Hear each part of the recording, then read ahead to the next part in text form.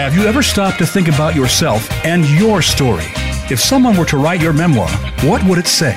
We all seek some level of authenticity, but have trouble removing the labels and finding our whole story. Welcome to Dropping In with Diane Dewey. In this program, we'll explore diverse stories on identity to help determine what is truly yours. Now, here is your host, Diane Dewey. Welcome to Dropping In, everyone. As we embrace our COVID confinement and try to stay buoyant about it, it is important to think about other people for whom this is an even greater disturbance, and counting our blessings is a part of that. Today, we speak with Miriam Feldman, author of a new memoir published by Turner Publishing called He Came In With It, A Portrait of Motherhood and Madness. It's a searing account of descent into schizophrenia by the author's firstborn, her son, Nick, and its impact on the entire family. Everyone was triggered, both positively and otherwise. Welcome, Miriam. Thank you very much.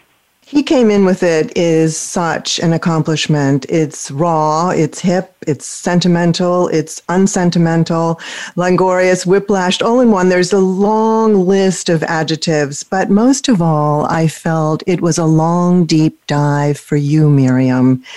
It really feels as though you traveled back in time and relived all of the last the years since 2004 when Nick was diagnosed.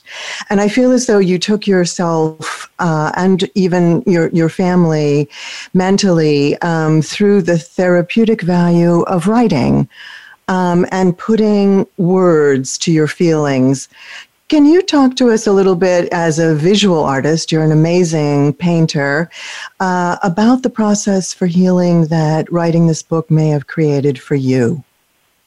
Well, it's interesting you should use the term deep dive because that's exactly what it was, and it really was kind of jumping off a cliff into unknown waters. I thought I knew this story and I knew what I wanted to say, and the writing of the book was really kind of a transmigration. It was not what I expected at all. At first, I just sat down and started to write, and I was a little concerned how much I could remember in terms of details and things like that.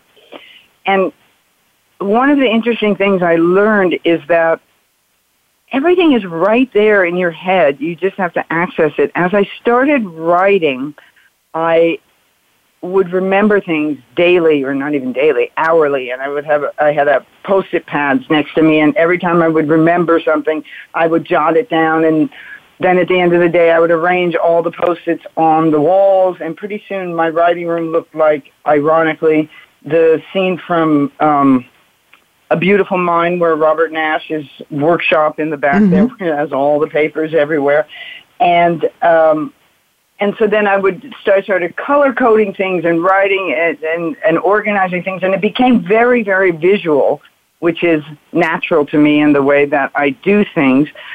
And, I didn't even realize that when you wrote, because I'm new to this, that writing a book is not just one time sitting down and writing it. So I basically went through it 2 or 3 times over the year and a half I was writing it, and the form and the content of the book changed over that time and brought me to a much clearer understanding of what the experience had been to me and certainly the other members of my family, and really what was important and what wasn't, because you have to do this culling process of throwing out what isn't important and keeping what is important. And I was surprised to learn myself things that were important that I hadn't really paid attention to before. Right. These are not editing issues as much as prioritizing what's really present for you, right, in the experience and what resonates for you in the experience. It's a whole different journey. But of course, I love the idea of wallpapering with color-coded Post-it notes. This sounds all too familiar to me, but I, of course, would love to know what all the different color codes meant. But I really want to just get back to the idea. It's clear that this is a really multi-level, multi-layered layered, nuanced, and very revelatory memoir. It is your story, but it's also Nick's. And I wondered, how has he responded to your telling it? How is your family, who was very involved in, nearly every scene, every page, how are your family supporting your writing experience? And do they feel the same kind of new layer of understanding for it? I don't know that they feel a new layer of understanding. I think that they're very supportive of me.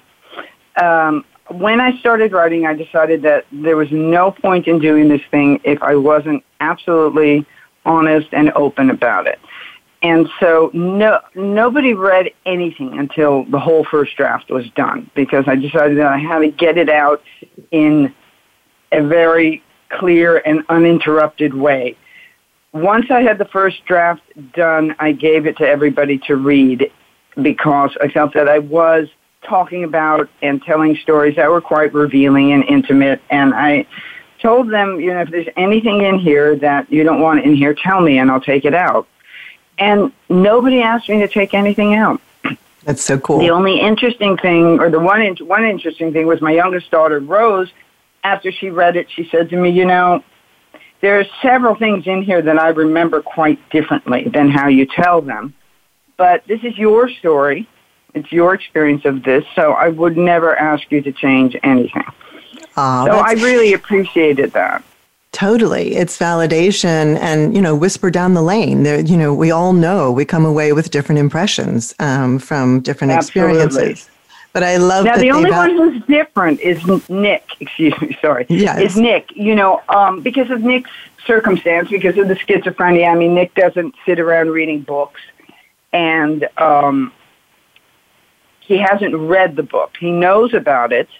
Mm-hmm. And he knows what it is. I've told him it's the story of our family and me, and especially Nick and myself and the schizophrenia. And he knows all of that. And he also knows that we've used a self-portrait that he did when he was 16 as the cover of the book. It's stunning. And he knows that, and he's very proud about that. And occasionally he said, well, yeah, I want to read it sometime, but he hasn't read it. And I have a certain amount of conflict about the fact that I've written this very exposing story about Nick. There are a lot of things that aren't in the book. There are things that I've experienced through this journey with him that I've never uttered to another human being on this planet, and I never will. Mm-hmm. Things that are just too tough or too private. Too private, yeah. I felt that I had to tell the story, and I had to tell it honestly, and I do grapple with a certain amount of an ethical question as to whether I have the right to tell this story, but I've decided that I've earned this intimacy. I'm telling it as my story, and I think, honestly, if Nick were to wake up tomorrow and be 100% better and not have schizophrenia anymore and sit down and read this book, he'd probably be unhappy with me that I revealed this much about him. But I decided that if he woke up tomorrow and wasn't sick anymore, that'd be good enough for me. He could be mad at me. I'll take the mad. Right, we'll take it. He was better. We'll take it. The cover portrait is compelling and is actually one of the reasons I wanted to invite you on right away. It reminds me of Egon Schiele. It's a kind of a watercolor portrait, but it's beautifully emotional and just very evocative. I think that, you do have to respect, with memoir, there's always going to be a little bit of discomfort, right? If you didn't write it and make it uncomfortable for yourself, you didn't write a good memoir. And, Elizabeth Gilbert talks a lot about, you're becoming naked to the public, and you do have to remember which private parts do you still want to keep covered up with a little fig leaf. And you've done that, Miriam, and it sounds to me that you've been fair and even-handed, and everyone comes to it from a different, level. Maybe someday Nick will take a look at it, and maybe he'll want to write something, himself. Everyone does have a voice, and you are a very I think, respectful of that. The definition of schizophrenia, I know that everybody thinks, we all think we know what it is, but I had to dig a little deeper for myself and go into the DSM, which is revered and reviled in even parts. A psychotic disorder characterized by disturbances in thinking, that is cognition, emotional responsiveness and behavior. These include, and this is what we're more familiar with in colloquial terms, hallucinations, delusions, disorganized thinking and speech, abnormal motor behavior, including catatonic actions or non-actions. And these signs and symptoms are associated with marked social or occupational dysfunction. Loosening of associations is one of the prime characteristics, and there are subtypes: catatonic, disorganized, paranoid, residual, and undifferentiated. I just needed that very literal view, and it contextualized a lot of the experiences that you did have with Nick, such as when you went to your, very touching, all of it's touching, but very tender Mother's Day lunches where, he basically wouldn't utter a word and say, "Thank you, Mom, where are my cigarettes?" And off you went. I mean, an inordinate amount of patience and tolerance that you developed. And I don't know if did you think of yourself as thin-skinned or thick-skinned or any of the above before all of this started? Interesting. Before it started, I've always been a very impatient person. Now, being the mother of 4 teaches you patience to some degree, but schizophrenia really taught me patience because it's something that is not only out of your control, but in a sense, out of your comprehension. And not because I'm not a doctor, because the doctors don't even know. I mean, schizophrenia is bespoke for each lucky recipient, and it's different in everybody. And over the many years, because Nick's 34 now, he was diagnosed at 20. Over the years, I've learned to speak and read his language. And I think only the immediate members of the family, his sisters and myself and his father, quite get that. And I think that's the important thing with a condition or a disease like this, is that you have to meet them where they are. You have to figure out a way to understand their language and their reactions and accommodate yourself to that. And that's what over the many years I've done. So where now he can say or do or turn his head a certain way, and I know what that means, and I don't expect the same reactions from him that you would from other people, but he speaks to us just as clearly in his own way. Mm-hmm. It's a lovely transition, and I can tell you that I can see it's documented on the page that this was a struggle. For one thing, we're all perplexed. We can't enter the inner psychic lives of anyone else, let alone someone who is being affected by forces that we can't comprehend, as you say. Nick also has marked accelerations in certain abilities, which I wondered if they were present. His spatial configuration and mathematical problem solving, also his very in tune intuitiveness with you. You write, his inky brown eyes met mine. It's okay, Mom. I understand. I'm just worried about you. I've never seen you like that. And you write, it felt like the sprinkling of pebbles in some brook in the forest. I felt the first few drops of a great rain. I saw it then. He understood more than I did. And it's so interesting to me that he grasps you as well, that he also had these other incredible talents, which you put to good use when you were developing one of your beautiful murals, right? He came in and helped you figure out the spatial relation. This scene was so interesting to me. Yeah,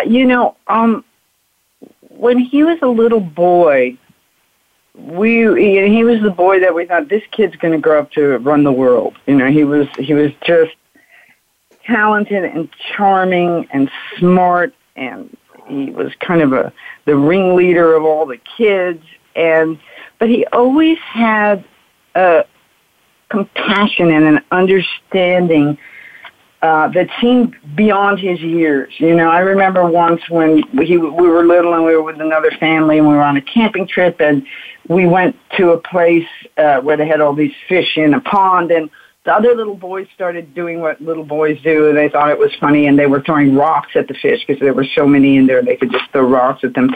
And Nick was maybe 7 or 8, and these boys were 11, 12, 13, so they were older and they were cooler.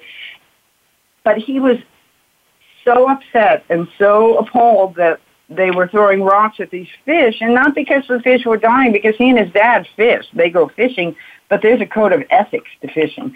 He was appalled at the barbarian aspect of just the unfairness of throwing a rock at a fish. Mm-hmm. And now when I look at him at 34 and, I think of who that boy was going to be, and that's a very hard thing for a mother. I mean, I think as I talk to now that I'm an activist and I'm involved in advocating for the mentally ill, I meet so many mothers, and the thing that I hear over and over again is they miss their child. Like, where is he gone? Somebody came and took him away. And that is kind of what schizophrenia does. And I look at him now, and, schizophrenia is arguably the worst, or one of the worst mental illnesses. It's certainly one of the most severe, and it manifests and presents itself in ways that, quite honestly, are ugly and scary and can be violent. I mean, it's terrible. We see people on the street screaming and yelling. I mean, everybody knows what that is, and I don't think that there's any reason to pretend otherwise. So you have this disease, and the thing that is most comforting to me is that my son was afflicted by this terrible disease, and even this disease that could be arguably also termed evil, even this disease that has this evil, ugly aspect to it, could not touch Nick's intrinsic goodness. He is still gentle and good and wouldn't harm a fly, and has that compassion in him, though however blunted from the disease. This disease has not changed his intrinsic goodness, and that's something that I am so proud of him, and I'm so grateful for. Absolutely. It's profound that you can still see him, as it were, and feel his empathic nature, that there's connectivity between the two of you, I think is also important, and that you see his essence, the essence of him as a person. There is such a loss, and there's such a loss of expectations of what this boy will become.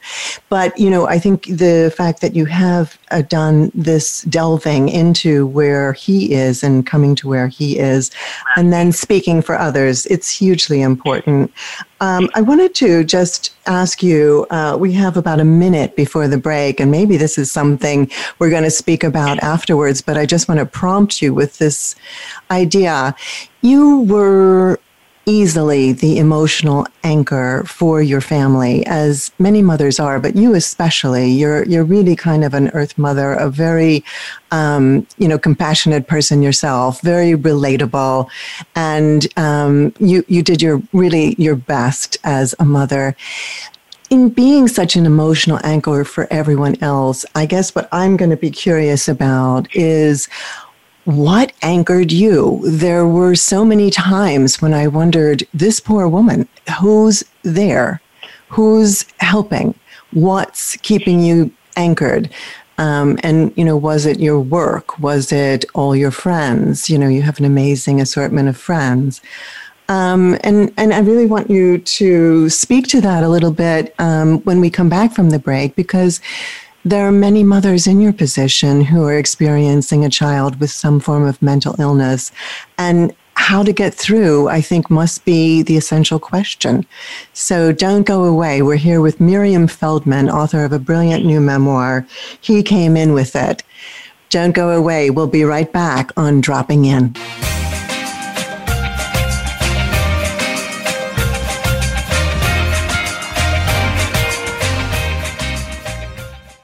Become our friend on Facebook. Post your thoughts about our shows and network on our timeline. Visit facebook.com/Voice America. Books Forward exemplifies excellence in book marketing and promotion, representing New York Times bestsellers, national award-winning books, and books that catch fire on social media and in the digital realm. Books Forward creates ambitious campaigns with unlimited possibilities for sparking buzz, while creatively cutting through the noise. Your book deserves to launch with experts who have set the bar in the industry. To learn more, visit booksforward.com or send us an email at info@booksforward.com. A JKS Communications company. Are you finding your frequency? It can be described as that space between failure and success. It's the future of digital media. It's finding your voice. It's engaging topics, content, and ideas. Jeff and Ryan discuss the digital media space and all of its aspects. It's about making the mistakes, taking the chances, summoning the intestinal fortitude to step out of your comfort zone, and discovering what you can accomplish when you decide to try, decide to learn, decide that you have something to say, and find your frequency. Live Fridays at 12 noon Pacific Time, 3 p.m. Eastern Time on the Voice America Variety Channel. Stimulating talk gets those synapses in the brain firing really fast. All the time. The #1 internet talk station where your opinion counts. VoiceAmerica.com.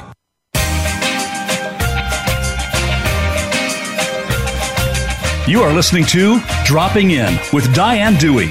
We'd love to hear from you if you have a question or comment about the show. Send us an email to ddewey@truenordmedia.com. That's the letter D, Dewey@trunordmedia.com. Now, back to Dropping In. Welcome back, everyone. We're here with Miriam Feldman, who's giving us insight into how to get through it when your son is diagnosed with schizophrenia. It didn't happen overnight, and all of your coping mechanisms didn't appear overnight, Miriam. But it is the question that everyone has. And in your great memoir, He Came In With It, you talk about how you survived, how you even learned to thrive. What are some of the ways that, your work, your anchors, your friends, what was it that really got you by? Well, I had a turning point, and it ties into what we were just talking about before the break about the idea of your expectation and your dreams and your hopes for your children or your particular child who gets sick. And those dreams and those imaginings become a real impediment towards acceptance and moving forward. Because all of a sudden, in one fell swoop, everything you knew to be true is gone. I always say schizophrenia or a serious mental illness, it's like a gale force hurricane that blows through your life, and anything that's not nailed down securely is just gone. And so you wake up in this spare, more open world where unnecessary and irrelevant and redundant things are gone now. And you just have the basic bones, and you have to kind of rebuild a reality with that. And it's horrible and it's tragic, and yet at the same time it's also kind of a gift because you manage to let go of things that aren't needed or aren't important or don't serve. And my turning point came, in the beginning, the way I coped with this is I'm what I like to call pathologically functional. No matter what, I always get up and make my bed and brush my teeth and do what needs to be done, even if the whole world's on fire. And so for the first few years, that's what I did. I still had little kids in the house. The two girls were younger. Nick's older sister was off in college, but the two younger sisters were at home, and I had little kids at home, and I was trying to keep everything together. And so I did. I did pretty well, I thought, in the daytime. And then at night, honestly, I would drink a lot of wine. And a habit that I got was once the kids were in bed, I would go into the bathroom and I would run the shower and I would lay on the cold tile floor and cry hysterically because I thought nobody could hear me, which wasn't true anyway. I've since learned, but I did a lot of hiding, which is something I would not suggest to people because the kids know anyway. So one day I came out of the bathroom and after one of my crying jags, and there was my youngest, and I was busted. And she said to me, "Mom, you're crying. Why are you crying?" And I said, "I'm crying because I miss your brother." Mm-hmm. And she said to me, "What do you mean you miss Nick? Nick's not gone. Nick's here." And I said, "Yeah, he is, but he's not who he was supposed to be." And she looked at me, she was 9 maybe, and she said, "Yeah, he is. It's just not what you thought." Aww, and she turned around and went into her room. And I sort of plopped down into the window seat in the hallway, and I just sat there. And it was almost like this feeling of like all the dominoes tipping over and landing. And I thought, that's it. And I've returned to that moment. I still do, 15 years later. That moment of, yeah, he is who he is, and it's not what I thought. But this is how he came to us. This is how he came, and that's the title of the book. This is how he came to us, and I damn well better readjust my expectations and be his mother. And I learned that from my 9-year-old. And out of the mouth of babes. Yeah, you're not kidding. I mean, I still sometimes when I hit a wall sit and think about that. And so after that, what really helped me get through it is, yes, of course, my friends. I mean, I don't know what I would do in this life without my women friends. I have just an army of women with me, and now even more because now I consider all the moms of all the kids dealing with these illnesses as my friends too. I mean, I have this network of people, and I know that it just even in a more sort of ethereal way, we're all there for each other. But definitely, pragmatically, my friends, and yes, my work. I mean, I'm a painter. I'm a maker. I like to say. I'm always making something, and it's a painting or it's a book or it's sewing something. Or if my hands are working, I'm okay. And making art, though it did sort of lay fallow for a while in the worst of this, I've come back to it with a vengeance, and it once again saves my life. Mm-hmm. And this letting go, you felt at first that your son's personality, as you knew him, had been hijacked. Your daughter Rose tunes you into an alternate reality of acceptance of, why and where and how he's come is what we're meant to accept and actually learn from.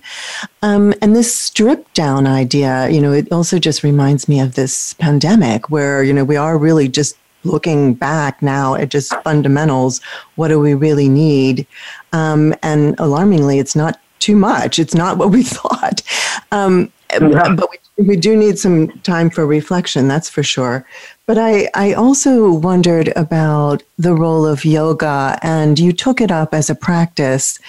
And some of the more Eastern philosophies are more accepting, right? There is an acceptance of suffering and there's an acceptance of the idea of letting go. Did that practice also weigh in? And, how, and if so? Oh, very much. And it was really all kind of just a stumbling into it because, pathologically functional and also type A personality would pretty much describe the first 3/4 of my life. Where, I just worked and I'm not a particularly religious person. I'm not a particularly spiritual. Well, I wasn't, very pragmatic. I liked empirical evidence or I wasn't interested. And, I stumbled into the yoga studio because my other exercise that I used to do was way on the other side of town and very expensive. And once my life exploded, there was just no room for that anymore. And there was a yoga studio around the corner from the house, and it was affordable and it was right there. So I thought, okay, this is after the worst of it, the worst few years where I decided I've got to get healthier. I'm just dying here. So I decided, okay, exercise will help my body and my mind. And so I enrolled in this yoga class, and At first, I went into it very skeptical and thought it was all a bunch of woo-woo stuff, but I would at least get the physical benefits from it.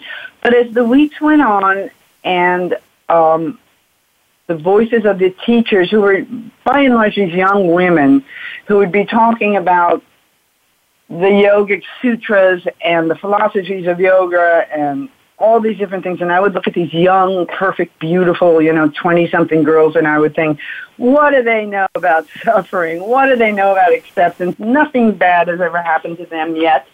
But as time went on, the words started getting into my brain and into my psyche, and all of a sudden, they started to resonate. And what started to resonate, and that keys back to this thing that Rose said to me, was surrender. Now, being the type A personality, I always thought that surrender was a signal of weakness and giving up and failure. Right? You wave the white flag, you surrender, you lost the war. And I came to understand surrender and acceptance in a completely different way, as an indicator of strength and intelligence, of knowing when you can't change something and either moving through it or moving around it or allowing yourself to reside next to it. But I was big on throwing myself up against brick walls over and over and over. And I learned that surrender is strength and it's intelligence. And I live completely differently in this world now that I'm a yoga practitioner. I still, 10, 15 years later, I still practice yoga every day, and I also became a meditator, which is something I never thought I would be able to do. I barely can sit still, but I do that every day too, and it has changed how I live in this world, and in a good way. Right.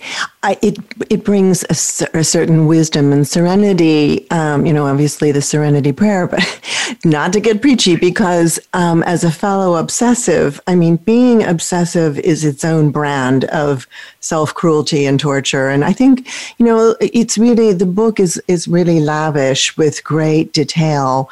And there's a lot of scenes where you do come up against something insurmountable, but you're still insistent. And all of us do this. And there's a kind of an arc through the story, through the book. He came in with it by Miriam Feldman, of realizing this point of truce, of peace, and as you say so well, as of surrender.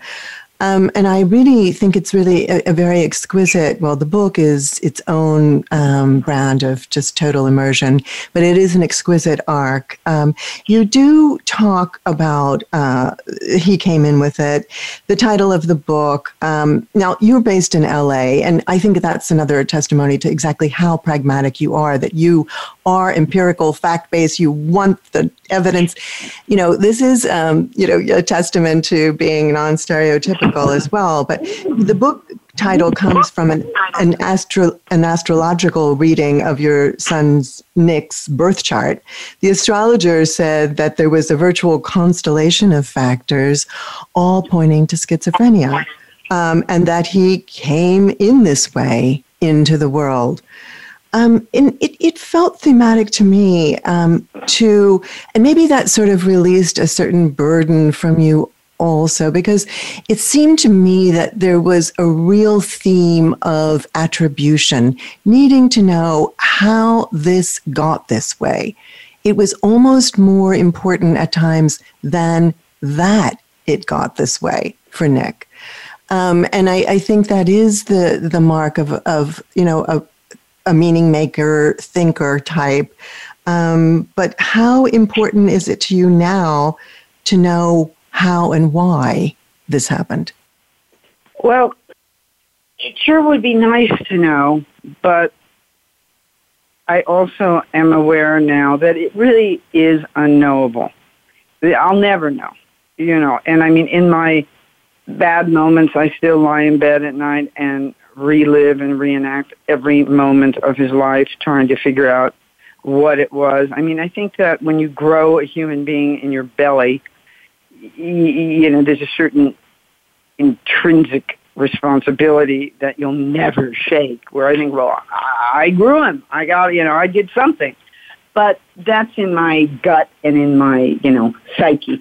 In my head, It doesn't matter. I mean, this is what it is. I'm much more interested in finding out at this point what I can do, what we can do to improve his life. You know, it happened. He's 34 years old. He's halfway through his life. I'm not going to reverse it. And I don't fixate on that anymore. Good. And a sense of forgiveness for yourself. And I hope that worms its way into Miriam. You've been such an incredibly attentive mother. You went to extraordinary lengths, and the dumpster dive. I mean, that scene, it just stuck with me, where you were cleaning out Nick's apartment and moving him upstate to Washington and the state of Washington to your farm or nearby. And you needed his driver's license. And in the process of cleaning, he allowed you to sweep it up and put it in the trash. Apparently, we may never know. And you spent this entire evening going through the trash in the dumpster. It's really nightmarish. But I do hope that you'll offer yourself a lot of generosity and forgiveness for being really, I think, an extraordinary mother. There is, of course, always this idea of why, and, the stress diathesis model, was that at work because everyone has a proclivity for a disease, and then there's maybe exacerbated by stressors. But at the end, I think you did a lovely job in the book, and there's not going to be any spoiler alerts here. You have to read the book. There's a lot of thoughtfulness that goes into your own understanding of the origins of this and how it might have been part of Nick's adolescence and a process that he was going through.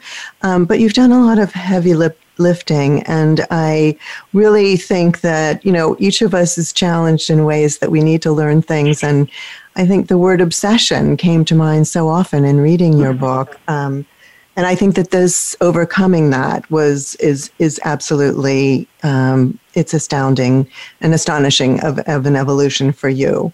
I'm going to when we come back from the break, we have a couple minutes left. We'll give you the real firm facts about who Miriam Feldman is. But if you really want to know who you are or who she is, read the book. He came in with it, A Portrait of Motherhood and Madness.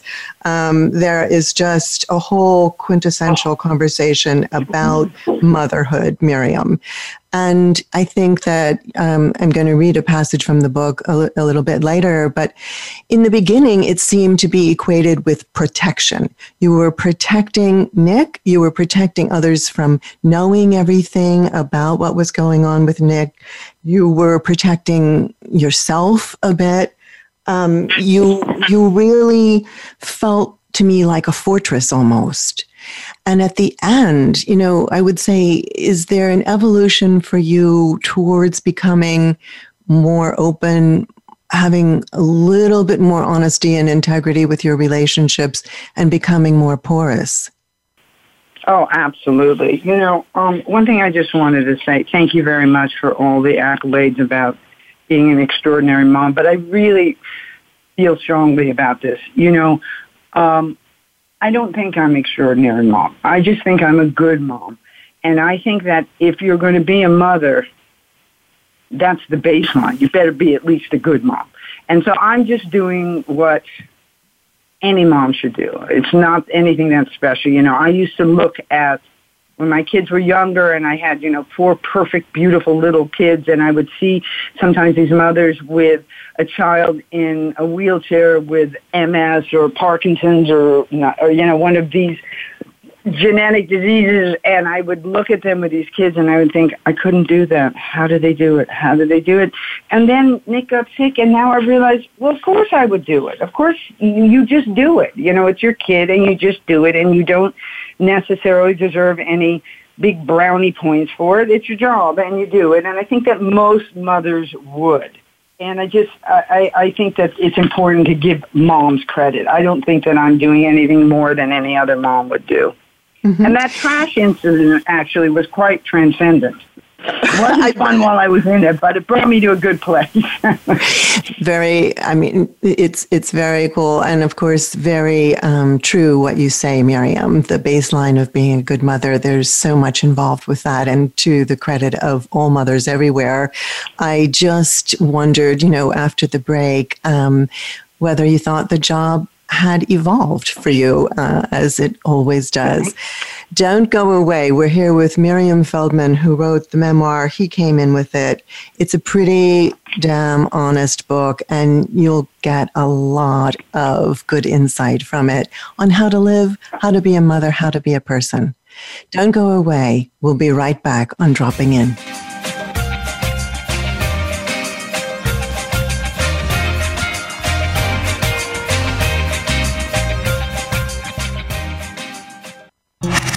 Voice America is on your favorite smart speaker. If you have Alexa or Google Home, go ahead and give us a try. Hey Alexa, play Finding Your Frequency podcast on TuneIn. She Writes Press is an independent publishing company founded for women writers everywhere. Together with sister company Spark Press, serving men and women, it is both mission-driven and community-oriented. The aim is to serve writers who wish to maintain greater ownership and control of their projects while getting the highest quality editorial help possible, traditional distribution, and an in-house marketing and publicity team. In 2019, She Writes Press was named Indie Publisher of the Year. You can find out more on shewritespress.com.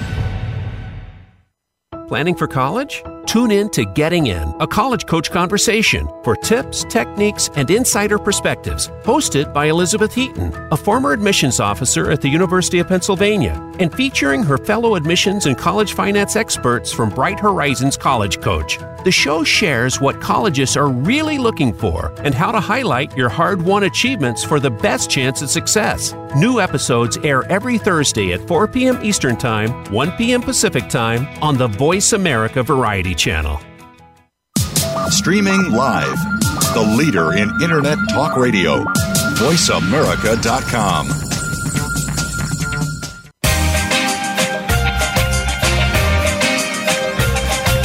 You are listening to Dropping In with Diane Dewey.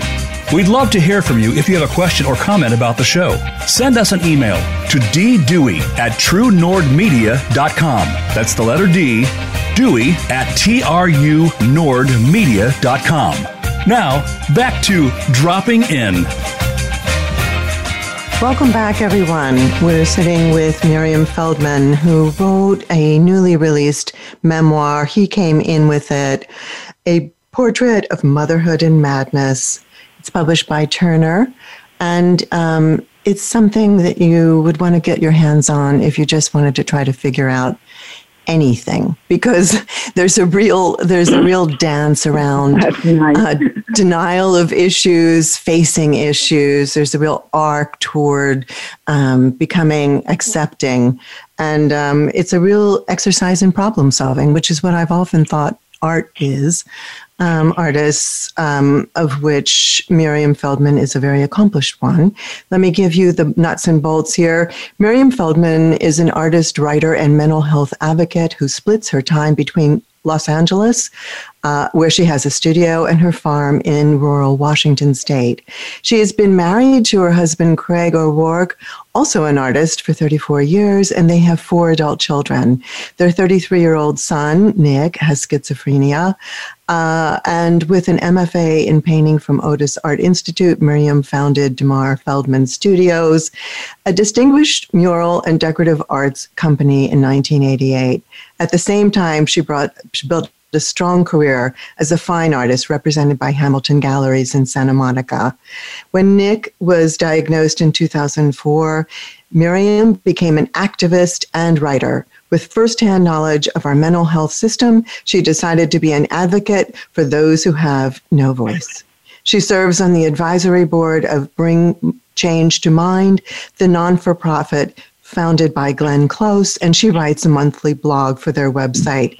Miriam is active in the leadership of NAMI Washington and writes for their newsletter, and she's a frequent guest on mental health podcasts, active on Instagram, where she's created a community of family and loved ones dealing with mental illness. You can visit her on her website, miriam-feldman.com, or Instagram. And what a great outreach you've done, Miriam.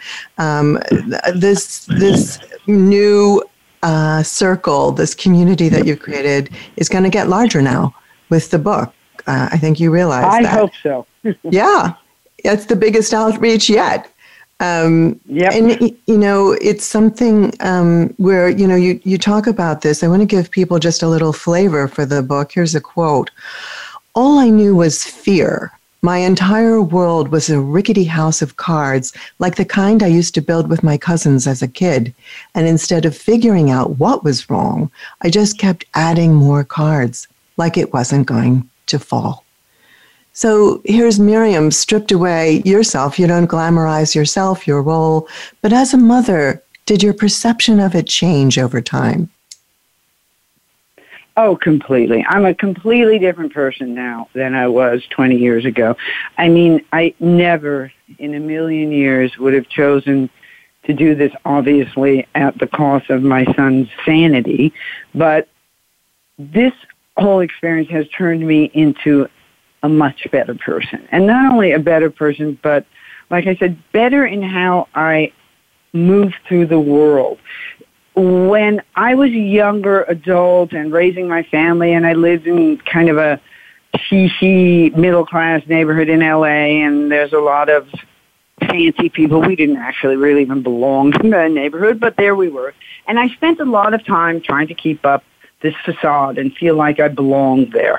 And the truth is, I think as an artist and kind of a misfit, I always felt like an outlier. And when Nick got sick, it was just like I threw a band into the wind, not right away, but eventually that's what it did for me.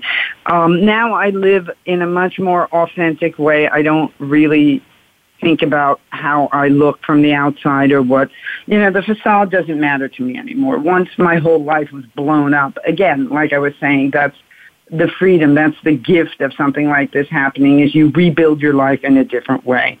And so, yeah, I'm a much more matter of fact, honest kind of person. And the other thing, I feel like once you have, one of the perks of having a kid with schizophrenia is you become officially embarrassment proof. Once you've had the police on your front porch numerous times and taking your screaming kid down the street and God knows what else happening, you really are beyond embarrassment. And there's a real freedom in not worrying about those things anymore. It just, again, you focus on what really matters. Absolutely. I found it somewhat coincidental when I looked at your website, the Jamar Feldman part where you were a muralist, that there was a lot of trompe-l'oeil, and that when you're talking about facade and, it was working through me that, at one point you did a lot of trompe-l'oeil, the trick of the eye, and it somehow coincided with this arc of becoming more authentic and less aspirational and less caring of what other people think. I think the fact that you work now as a community activist, bring change to mind. The mission of this is that actress and activist Glenn Close co-founded Bring Change to Mind in 2010 after her sister Jessie Close was diagnosed with bipolar disorder, and her nephew, Kalen Pick, was diagnosed with a schizoaffective disorder. They say every individual who speaks out inspires another and another. That's how we'll end the stigma around mental illness. That's how we'll bring change to mind. And I wondered, is that partly what you had in mind when you wrote this book, Miriam? Or why now? Why do it now? Well, yeah, that's exactly. I mean, it's very intuitive. And also, I really appreciate you recognizing the irony and the significance of the fact that I spent my days doing trompe-l'oeil and then going home to the life that I was trying to create a large trompe-l'oeil on the front of my house, but it didn't really work. There was an irony there. But I think that you're exactly right. There is such a need for people to tell their stories. You know, when this first happened, and I remember sitting in my living room looking out my big plate glass window at the street and feeling like I was all alone in the world.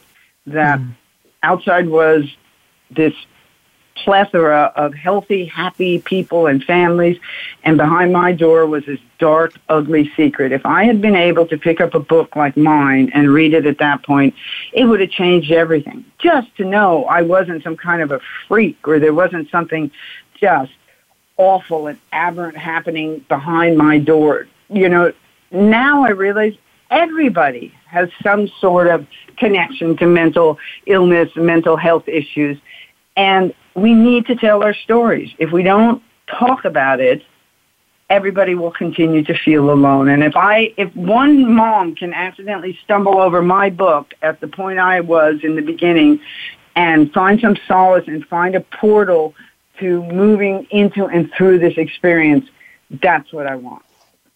I love the word portal. And I love that you're giving people a portal. And that's the best kind of reason to write a book, I think. This, offering of yourself as a connection. You also talk about how men and women, being mothers and fathers, respond differently to the stigma and shame of having a son with mental illness, because you say that your husband, and I know this very well through my own family, that the father often will project himself onto the son. It's almost a more narcissistic, referential association that the father is failing because the son is somehow failing. None of which is true, but it is the burden that people take on.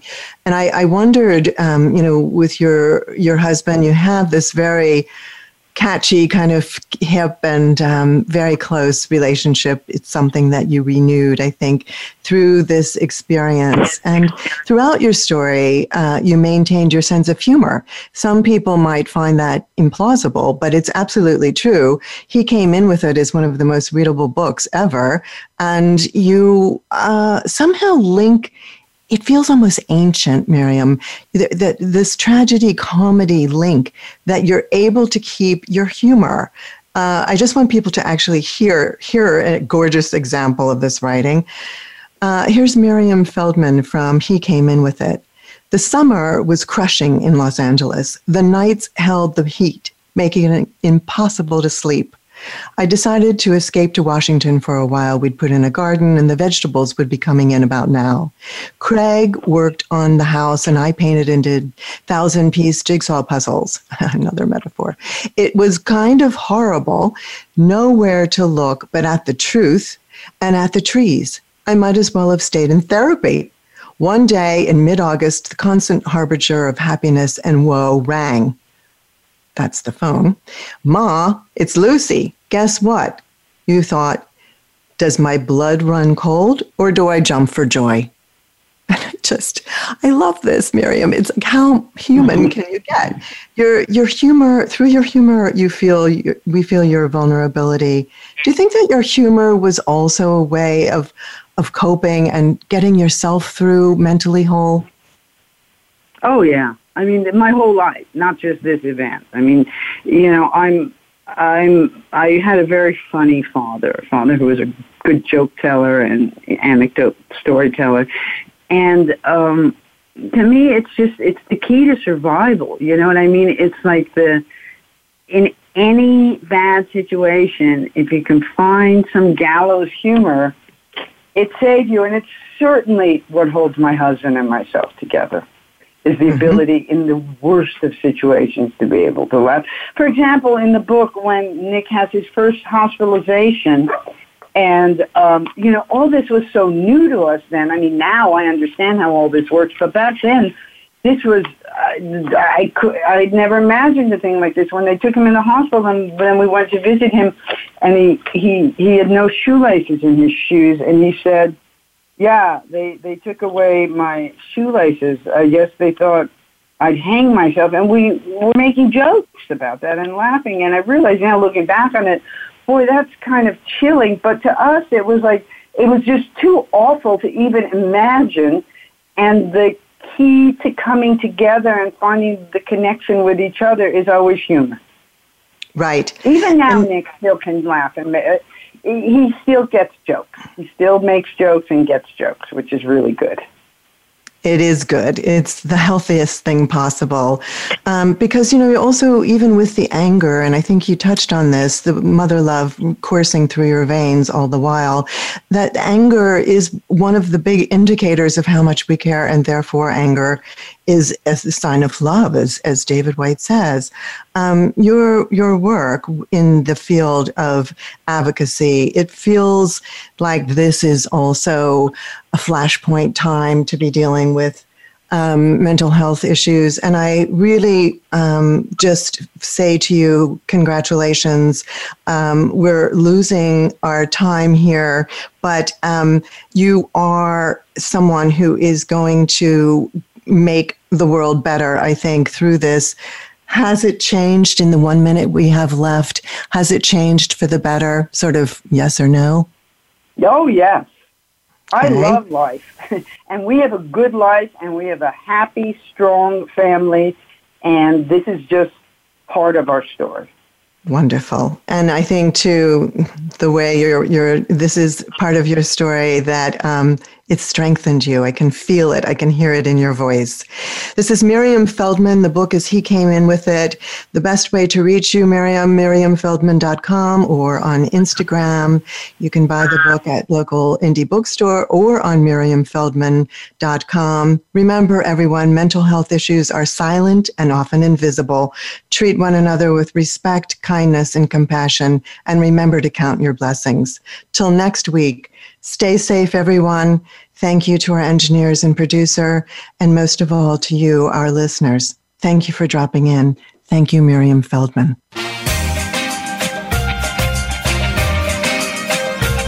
Thank you so much for dropping in. Please join Diane Dewey again next Friday at 8 a.m. Pacific Time and 11 a.m. Eastern Time on the Voice America Variety Channel.